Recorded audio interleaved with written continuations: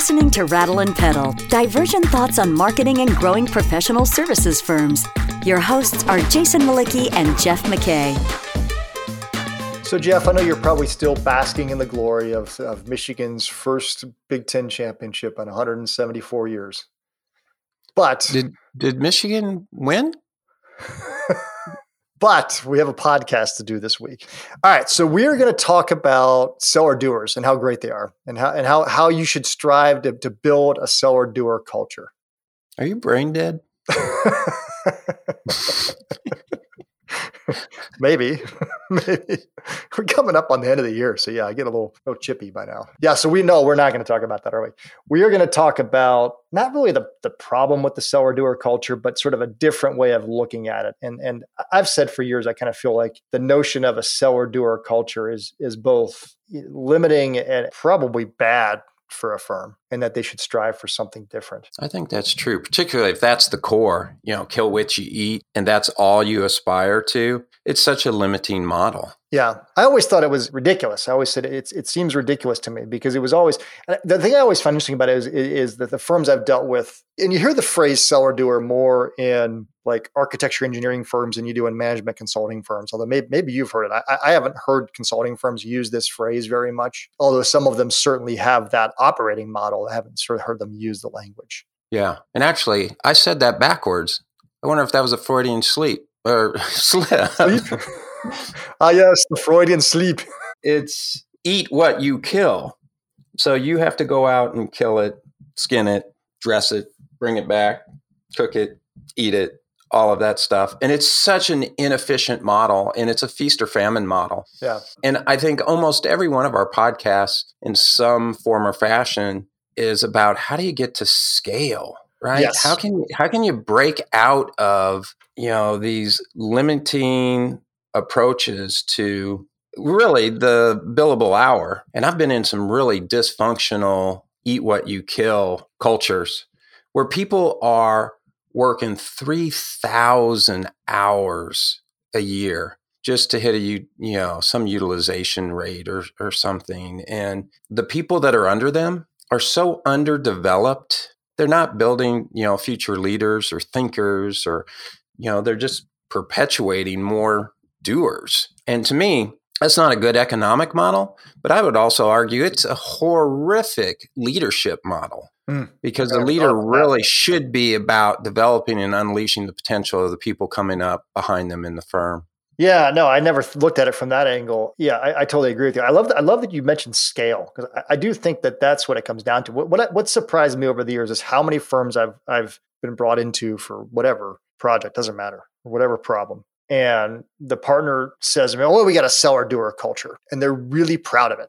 They're really proud of this badge of honor that they wear as the partner and their peers, that they're somehow on the front doing the work, and that's something that they're proud of, and they really want to, make a big deal about in marketing or whatever they're doing. And I can't tell you how many times I just shook my head and said, I think I think you're thinking about this all wrong. And you said it well. It's the notion of scale. It's, the essence of building a business that has scale is that you want, I always joke, your ultimate goal is to do nothing, right? That's your goal as a business owner, is to create a business where you do nothing and make money, a business that systematically creates wealth for you, whether you're there or not.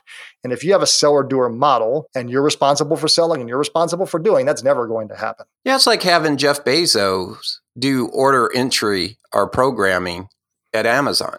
Yeah. When you hear that, you go, well, that's absolutely stupid. Yeah, that's absurd. But that's essentially what you're doing. Yeah. If you're a seller doer, you're Jeff Bezos doing programming and pulling orders from the warehouse. Which, now, and I don't want to be too critical here. There's something to be said for that type of like servant leadership or whatever. I saw this LinkedIn post yesterday from some woman, I don't even remember who it was, who was at a trade show, and for whatever reason, the CEO of the company she was working for was vacuuming the trade show area because no one else was doing it.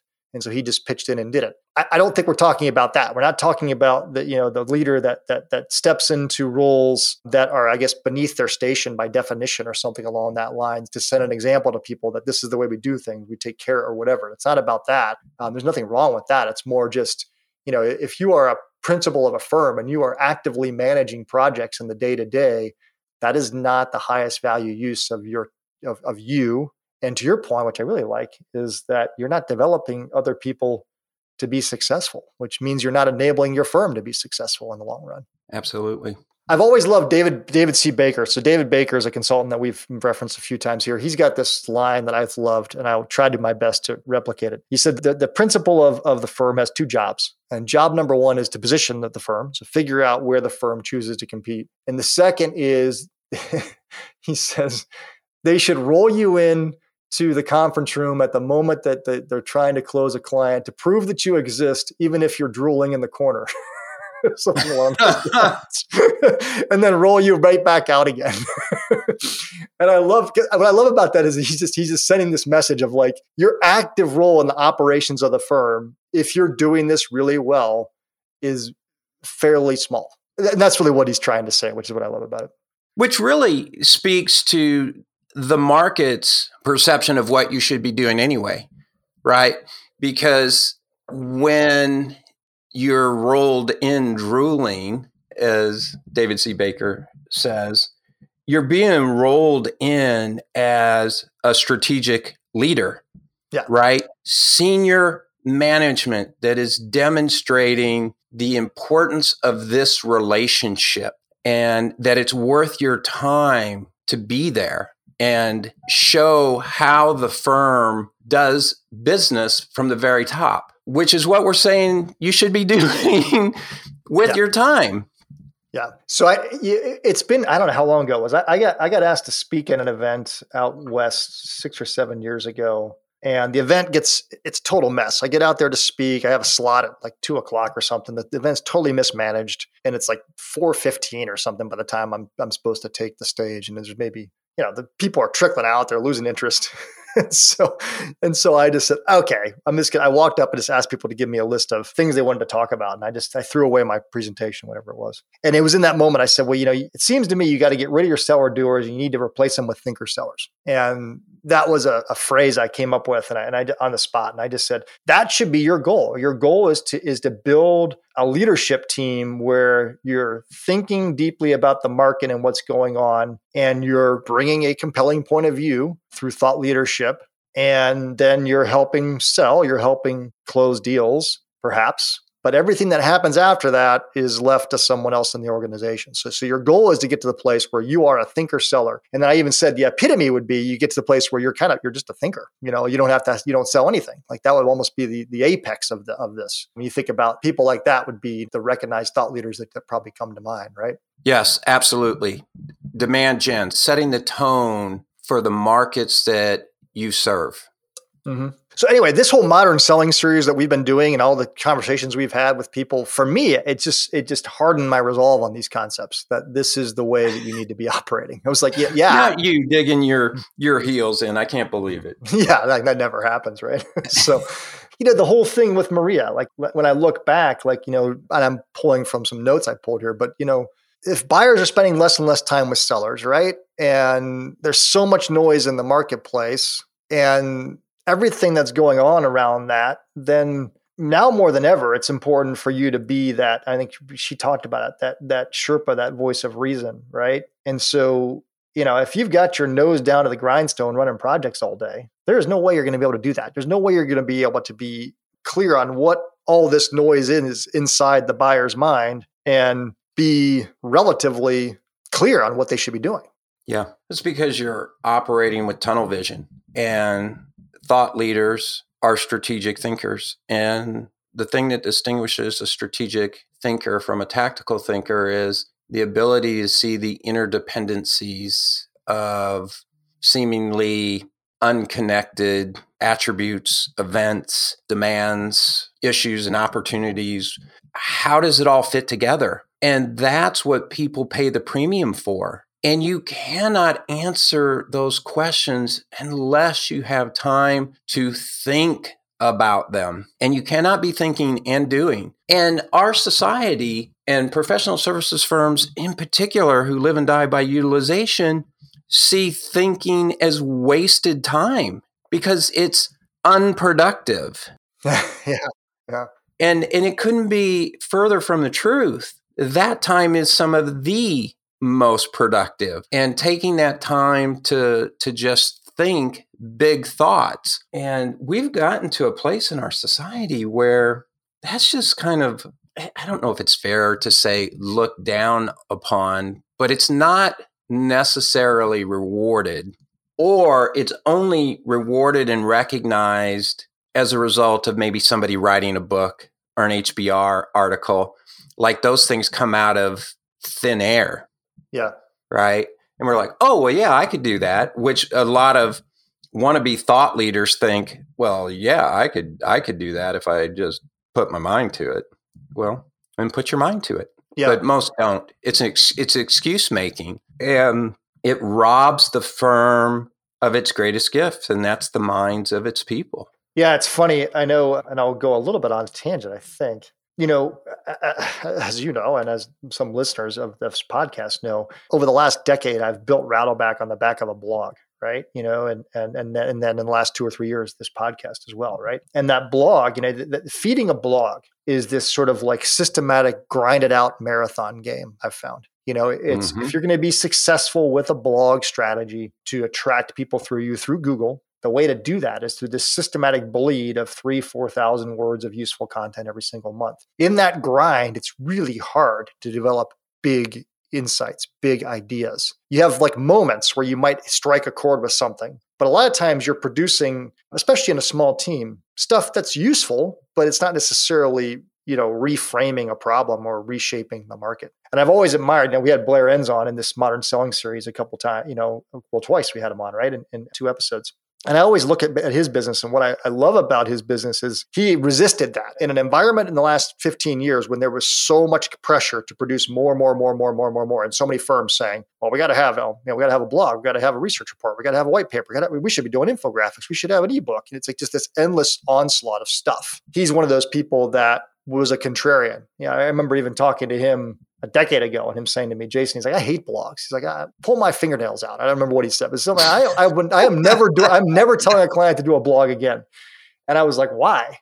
But do you look at his model? And his model was, he stepped back and, he developed 2 really big points of view based on what he saw going on in the world. He codified them through 2 books, which he's rolled out into consulting and training and assignments. And there's derivative content that I'm sure that spawns from those things. And he speaks a lot. But at the end of the day, it's really 2 powerful insights that frame everything that he does. And, and that's carried him for almost 2 decades. And there's probably something in between for most firms. I don't think you can be one extreme or the other. I mean, the thought leadership gold, big idea business that, pervaded consulting firm marketing from 1960 up till 2000, you can't just do that. You got to be relevant in the digital space, and you've got to be producing more frequent content. But if all you're doing is just, churning out content all day long, don't be surprised when those big ideas that fueled your business for 40 years stop showing up. They're not there anymore. You're listening to Rattle and Pedal, divergent thoughts on growing your professional services firm. Your hosts are Jason Malicki, principal of Rattleback, the marketing agency for professional services firms, and Jeff McKay, former CMO and founder of strategy consultancy Prudent Pedal. If you find this podcast helpful, please help us by telling a friend and rating us on iTunes. Thank you. Now back to Jason and Jeff. Well, you know that I'm a big fan of spiritual retreats. We're okay with you anyway, though. Yeah. Keep going. But I think thought leaders need thought leadership retreats. They're not necessarily sabbaticals or something, but of taking that time off to go deep. And that's really important. But I also think, and this is to your notion about what's the goal for the business and the processes and how you set them up. And you talked about it with, the grind of a blog. You're a disciplined blog writer. right? You have the time, you sit down, you write, you have a deadline you're writing to. So you have that discipline that comes along with that. But you're also taking the time to be, a voracious reader, of consumer of other people's information. And the thing that I love about you, and our listeners have heard me say this time and time again, is you have this incredible ability to synthesize ideas, not just replicate or repurpose ideas, but to actually synthesize them. And I think that's what thought leaders do. We're taking in all this information. And I wrote a blog post about this, about what it takes to be a strategic thinker. Is you can't just read books like Who Moved My Cheese or The 1 Minute Manager or Blue Ocean Strategy. I mean, because everybody reads those things and they're not really substantive. You need to be reading classics and history and science and looking for, consilience or convergence of these ideas coming together. That's what separates people. And when you start having very, I don't know if deep is the word, more open and curious conversations with clients and prospects, that's where you begin to see possible application of this stuff. So it brings together that kind of ethereal world with the practical day-to-day world of interacting with people, but it's not one or the other, it's both. Yeah, it's funny. My brain went a little bit sideways as you were talking, so I don't know if I'm being accretive to what you said or if I'm going a different direction. I distinctly remember multiple times running this business that is Rattleback agency, right? We'll have a client relationship. It's with us 5, 7, 8, 10 years. And I'll go to the people that have been intimate to that work for that long. And we'll talk about how do we market or how do we grow in that category doing that type of work. And the first challenge I lay on them is, okay, well, you've been doing this for a while. What did you learn? What have you taken away from this experience? What do you think it means? And I continue to be shocked how often I could get no answer to that question. Like, you've been doing this for like 8 years and you don't have an opinion. What do you mean? Mm-hmm. Or it was there, but they were scared or reluctant to let it out. Maybe it's me as being a poor leader in the moment. I don't know. But my point is, I think that to your point, I really liked where you started with spiritual time. I know I poo-pooed it a little bit, just to be my usual, antagonistic my personality. But I do think it's important that we find ways inside of our firms to create reflection zones so that people I'm doing this work over here with this client and that client over there, I'm doing this. How do those connect? When I read that over there, how does that, maybe I could approach this differently. And I don't think firms are very good at that. They're not good at creating space and time or even giving tools or prioritizing, learning and develop, I don't mean like structured learning in a training mm-hmm. program. I mean like reflection learning, like kind of spiritual learning, like you described. It's like where you're stepping away and going, okay, well, what's going on? What does this all mean? Whatever you're working on. I don't mean meaning of life here. That's a great, it reminds me of a blog post I wrote on the difference between training and learning. And most people have a training mindset. They want to be taught something. They wait for the firm to create these formal opportunities to learn something, whether that's continuing education or, sales training or some personality test or, name your flavor of the day. But I think real thought leaders and thinkers that see the world differently, and then I think by extension, connect with people differently and sell differently, are learners. They're curious. They don't wait for a firm to open up formal space to do that type of learning. They take it. They take it. They prioritize. They say, I will not do X because I want to do Y. And if the firm provides that, that's even better. I'll supplement what I'm already doing and fold that into how I'm doing it. But if you're a firm and you as a leader have this training mindset where you're waiting for somebody to give you something or teach you something, you're going to be left behind, because I think thought leaders and top firms just don't think that way. They think, I'm in charge of the learning. I'm in charge. I'm the how was that expressed? The captain of my, I don't even know what that, I had a senior moment there. Anyway, I'm the captain of my own ship. A lot of things you can be a captain of. I'm not sure what they are. So, well, you know what I want to take away from what you said, which I think is really interesting is, you know, how often as a senior, so many of the people that listen to this podcast are managing partners, practice leaders. Do you ask your people, hey, what do you want to learn? What are you interested in learning? Mm-hmm. I really like where you went with learning and training. So learning being, and I'll pull another interesting, there's a really, I love this podcast series done by Michael Lewis called Against the Rules. I think I've talked about it a couple of times and what he's done over there. It's high produced, really well done. But his season 2 was all about coaches. And he does get this great episode with this guy who wrote the book, The Inner Game of Tennis, which ended up spawning a whole series of books and actually a whole global consulting practice. I love that book. He interviews him and he talks about the moment when he seeds the idea of what became the book, essentially. And it was when he was coaching a player and he was tired and he didn't really want to teach. And so he didn't really say much. He just sort of stood there and kind of fed balls and didn't do a whole lot. And he said, anyway, he has this sudden moment in his mind where he's like, you know, I suddenly realized that I like to teach, but I don't really care about people learning. And I needed to change that. And I thought it was like such a powerful statement. It's like, you look at how many people do that, where it's like, they want to teach everything they have to say, but do you really care about the person on the other side, whether they're learning or not? And if you do, that changes your outlook. So that's why I like your training and learning metaphor, where it's like, if you want a culture of learners, then you can't focus on how you're going to train them. Exactly. Or maybe you got to do both. I don't know.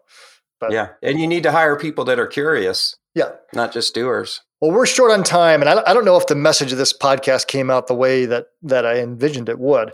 I want to do one thing to wrap it up. So first, I just want to make a statement about what I think the essence of this is, which is that it's the seller-doer culture that you've relied so heavily on is one that you have to really rethink and maybe look at changing and embracing more of a thinker-seller culture over time. Now, what I want to end with is just some advice. So from both of us, maybe one piece of advice. You know, if you buy into that philosophy that says, okay, this seller-doer culture is running me over a cliff and I need to embrace a different culture that's going to approach the world differently, what would be one thing that you would suggest that firms do to go in that direction if they're going to make that type of change, if they're trying to shift from one to the other? And I'll try to do the same. This one is general, but I think it's the key. You have to reward curiosity. How? You have to give people the time to think. You need to let them waste time.